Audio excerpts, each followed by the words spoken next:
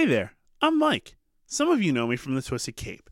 Some of you know me because I smoke 2 joints in time of peace and 2 in time of war. But regardless of how you know me, you know I love comics, and that's what we talk about on this podcast. Welcome to Mike's Thick Stack.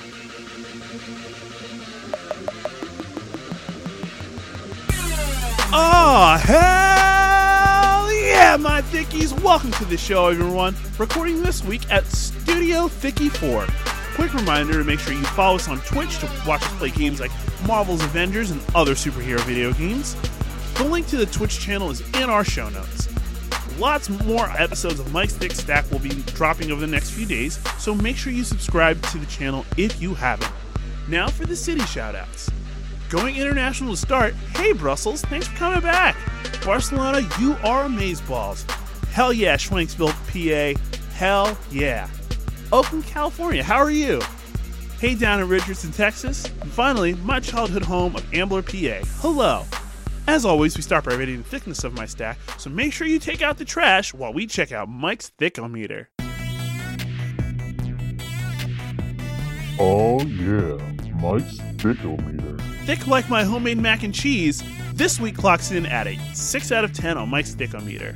It's a good amount of books, nothing too crazy, but it's still a lot of work for you. Get that work. Do that work. Anyway, this week we begin with the Marvel books. Starting with Amazing Spider-Man number 51.LR, I give this a 4 out of 5. This villain issue seems to be anything but. It seems Sin Eater has survived and is propping up his following again, as the possessed Order of the Web is causing chaos around the city, as being reported by Nora Winters. Meanwhile, Doctor Strange visits Black Cat to reclaim the Hand of the Vishanti, which she's 3D printed a copy of, which is a great prank. MJ is on a bridge coming back to Manhattan in traffic when the Order of the Web attacks and a car is flipped onto her taxi. Over the chaos, we get cuts of Sin Eater crying out that he won't fail Kindred again and that he has a mission to complete. Amid that attack, the cables holding the bridge get snapped. MJ's driver gets rescued, and she is rescued by Norman Osborn before she passes out. A member of the Sin Eater's cult attempts to leave and promptly gets murdered in a grisly way by the Sin Eater. Sin Eater says that his next step is clear. He's going to cleanse the one known as Morlun and take his power. I really like this issue, specifically the lack of Spider-Man and Kindred. I like having that story off in the main book. There are so many moving parts, and it's nice to get all of the perspectives, including MJ, who had her own title. If you didn't read it, which I did not, you get caught up here. I think the book just looks awesome, especially the Doctor Strange design. Awesome book, and it feels like these Last Remains tie-ins are imperative for the overall story, so don't miss out.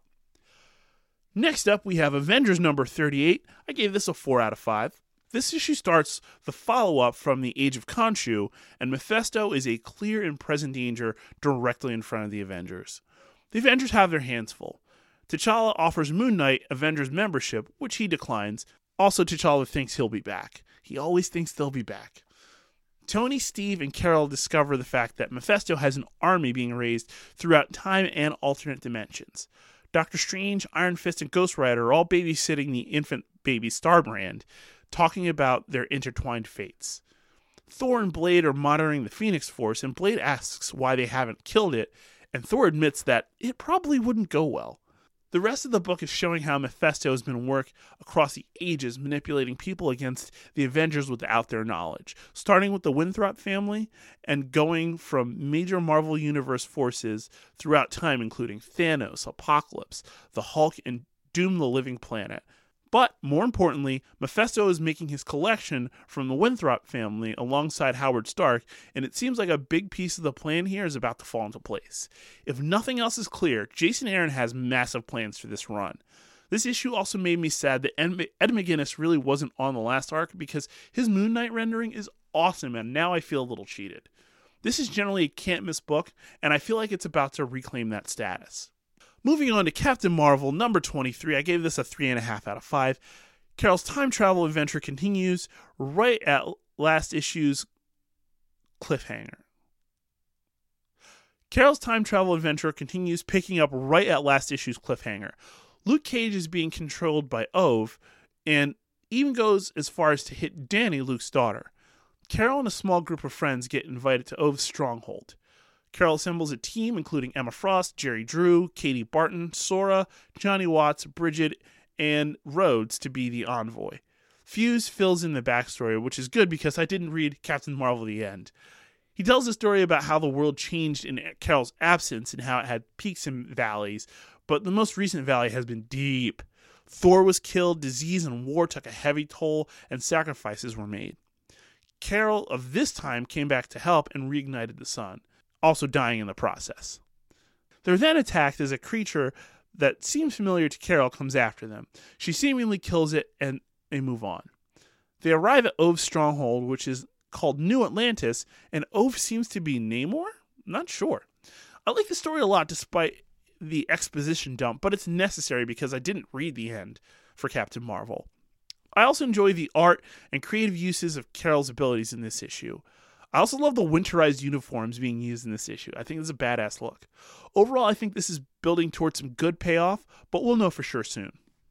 Moving on to Guardians of the Galaxy number 8, I gave this a 4 out of 5. The murder mystery rolls on as Rocket takes center stage to deduce the pieces of this mystery. Kl'rt is hopped up for justice and trusts nothing, so Rocket hands him Valor's gun and tells him to fire. It flips around and shoots him in the head, where his brain isn't. Rocket thinks that the motive is to return to galactic business as usual, so he locks the room down until he can find the murderer. Via psychic scanning, they believe it's Peacebringer, which is ironic because, he's supposed to bring peace. Turns out he's not the murderer, but he does have a biobomb inside his body. In the ruckus, Rocket determines that Lanny Coaco is actually the Profiteer. She admits that it's all from her except for the biobomb. As the Guardians attempt to deal with their Peacebringer situation, Zoralis Goopa gets a call warning that multiple planets, including his homeworld, have been reported as dead. The Profiteer leaves, taking Peacebringer with her as Zoralis tells the Council that they know what happened and who it was. Null, the King in Black himself. First of all, I love the art in this book. It's so cool and creative, especially with all the alien species and various states of distress that they're in. Also, this book has been an excellent bridge between Empire and King in Black, which is difficult to do while maintaining an identity, which is a credit to Al Ewing. Love this book. Next up, we have Thor number 9. I gave this a 4.5 out of 5. This is the Marvel book of the week. The Donald Blake-based story begins in this issue with a look at the question, where does Donald Blake go when he's not being Thor? For now, he's in a suburban, sunny town with kind neighbors and an endless street to walk down. Thor is talking with Loki about bringing Dr. Blake back and asks Loki to lie for him. Loki declines, saying something else is wrong, and throws Mjolnir at Thor. He pieces together that Thor wants to commune with the spirits and dead kings to figure out what's wrong with Mjolnir. Loki agrees to help, but only after getting Thor to agree to an absurdly large favor in the future. Something goes wrong in the transfer, and Thor ends up in the suburbs of Donald Blake's existence instead of where he was trying to go. Except it's wildly different. People have been murdered, it looks like a war zone, and the sky is red. Thor finds the Great Serpent dead, and a now crazed Donald Blake is free. He squares up with Loki, and then breaks the walking stick, saying that he'll never be Thor again. This issue was crazy in the best possible way. I loved how it delves straight into something that made me curious for a long time, where Donald Blake actually resides, and whether or not he's actually real. There have been other flimsy explanations, but I really like this one. Thor's clearly struggling, and that is making him desperate, and to lean on Loki helps that out. I love the way that this book looks. It's an amazing look for such a dark and grisly story. I can't wait to get more out of this 6-part story. Next up, we have Wolverine, Black, White, and Blood number 1. I gave this a 4 out of 5. This story may have been the surprise book of the week to me. I expected something maybe a little different. There are 3 different stories and 3 different artists, all from different Wolverine eras. The first is a Weapon X story about how he is forced to hunt Wendigo and is about humanity more than anything else and what makes people compassionate versus cruel, like many Weapon X stories are. The next story is an espionage story with Nick Fury. There's an awesome twist that it's a planned hit at the end of the story because Wolverine is the only one capable of pulling it off. The last story is about Wolverine saving a baby by murdering a bunch of mercenaries. Pretty awesome. The stories are all creative, but let's be honest and clear right up front. The draw of this book is that it's literally in black, white, and red. It forces the artist to get really creative with their shading, and it's amazing. This is one of the prettiest and murderiest books I've read in a long time. Read this book ASAP if you like Wolverine and simple art choices. High praise right here. Okay, let's go ahead and wrap the Marvel stuff up with the X of Swords crossover. We have 2 issues here. First, we have X-Men number 14. I gave this a 3.5 out of 5. This issue is largely a backup issue, but it's necessary and heavily features Apocalypse and his wife Genesis. They've been separated for so long, and they finally get a moment together thanks to Saturnine. Genesis finds Apocalypse in a garden and convinces him to walk with her as she explains what she's been through in their time apart. She explains that she was on Arakko when they went to war with Amenth. She talks about how she battled and took a helm that meant she had to take control of the land, but also gave up part of herself as well because the helm controls its wearer. She initially refused to wear it, but eventually had to give in. She now acknowledges that its desires are hers and it wants Krakoa. So she wants Krakoa. She essentially calls Apocalypse weak and calls him out for making Krakoa soft and says that she'll see it in her victory. I like that we got more time with the background of Arakko in this issue. The issue had a really cool look to it. I feel like some may not enjoy this issue as much as I did. It looks cool, and I feel like the history will come into play very soon. Next up, we have Marauders number 14. I'll give this a 4 out of 5. This is the calm before the storm in the form of dinner, as all calm before storms really are. The combatants meet for the first time in a cordial area. Storm seems a bit flirty with Death, one of Apocalypse's kids, and she notes that Wolverine has a bit of pensiveness about him and tells him not to mess up whatever he's planning. Wolverine is pissy with most people in the dining hall, which is normal, one would suppose, but he saves a special bit of disdain for Brian Braddock, who could have stopped all this by shacking up with Saturnine, but there's complications there because Brian's married, blah, blah, blah, blah, blah. Meanwhile, Magik and Gorgon are eyeing up the competition while looking for potential weaknesses. They have a cool run-in with Genesis' sister, Iska, who's an insane badass. Even Gorgon is afraid of her. Storm goes on a dance underwater with Death, and they have another flirty confrontation, and then rejoin the party. Dinner begins and Saturnine can tell something is bothering Wolverine. Meanwhile, War is seated next to Logan and sprinkles something on his food. It doesn't get eaten because Logan gets in Saturnine's face about this being needless and stabs her with his claws as a cliffhanger. The thing I love about this issue is how there's so many moving pieces, but it somehow keeps Wolverine as the center of the issue. There's a lot of Warriors respect being passed around this issue as well. The art is rock solid, as is the case on the X-Men line overall. I'm looking forward to the rest of this very much. All right, we're going to take a break and then jump into the DC books. Hey everybody, Sam here from the Twisted Cape. If you haven't already done so, be sure to check out the Twisted Cape's TeePublic page, which we have live right now for you to purchase any and all of your clothing needs with Twisted Cape logos on them. We got shirts, socks, maybe. Wow. We got other shirts with hoods on them, and they have longer sleeves. So warm. We got everything you could ever want with Twisted Cape logos on them. So, again, please be sure to check out the Twisted Cape's TeePublic page. Check out the link in the description and be sure to pick up your favorite stuff right now. Thanks, everybody. And now, back to Mike's Thick Stack. And we're back, and we're going to straight into DC books with Batman number 102. I gave this a 3.5 out of 5. This issue marks the debut of Ghostmaker, a rival from Batman's past. When the issue begins, we get a good idea what this guy is about and his brutal tactics. Meanwhile, Batman is being QB'd by Oracle and is cleaning up the splinters of the Joker's clowns from the Joker War. Batman comes on a crime scene and tells Oracle he has to deal with this on his own, and this is largely because he sees the Ghostmaker symbol on the wall. There's a flashback of younger Bruce trying to convince, in a very Batman way, Tommy Savane to teach him how to use a knife. They're interrupted by a younger Ghostmaker saying that he's already claimed this teacher, and they decide to fight for it.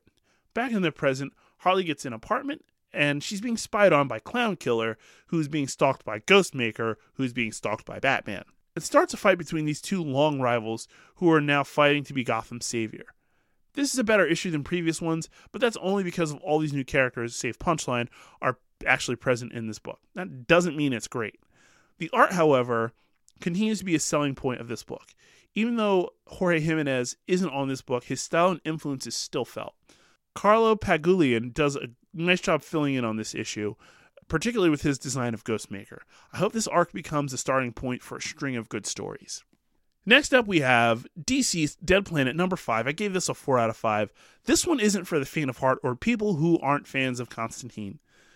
Constantine is looking for a way to stop Trigon's arrival. He gets some items and summons a team of heroes to help him along the way, including Batman, who's actually Damian, Swamp Thing, Cassandra Cain, as well as the husband and wife combo of Rose and Red Hood. They make their way to Nanda Parbat, where Deadman greets them. Once inside, John finds the Spear of Destiny, stabs Ramakrishna, and gets his team on the move to the Rock of Eternity for Shazam's staff. Shazam! Rose gets a premonition that leads to Jason's death at the hands of Captain Marvel Jr. Cassandra finds the staff and becomes imbued with powers after shouting Shazam, and then beats down Captain Marvel Jr. Jason dies on the floor in Rose's arms, and the team goes back to their spot in Gotham. Rose makes Constantine promise that this is worth it, and Batman punches him directly in the face. At the end, he's greeted by the Spectre, who basically lets him know that he's keeping an eye on things. I loved how this story went and all the heartache that it's put us through so far. It might not even be worth it at the end of all things. The art in this book is pretty damn good as well. I really like how the big moments are being handled. Next up, we have Hellblazer Rise and Fall number 2. I gave this a 4.5 out of 5. This is your DC book of the week. Yes, we're doubling up on both Constantine and Tom Taylor Love this week, and for good reason. This book starts with a bit of a head trip. John in bed with the devil. Quick flashback to the night before, and they talk about how and why Satan is at John's doorstep. The demon Despondeo. This minor demon got too big for his britches and got slapped down by the devil. He got loose when John and his friends messed around with magic, got stronger, and ripped off Satan's wings, and Satan wants him back. John suggests they get drunk, and that's how they got there, or so it seems. It's an illusion by the devil, who has a good laugh about it. So did I. John gets a call alerting him to Gary's death, and he goes to the crime scene where he eventually comes across Gary's ghost and begrudgingly decides to help him. Along with Aisha, they all go visit Billy's dad, who they quickly figure out knows more than he's saying. He's being held hostage by Despondeo in his son's body.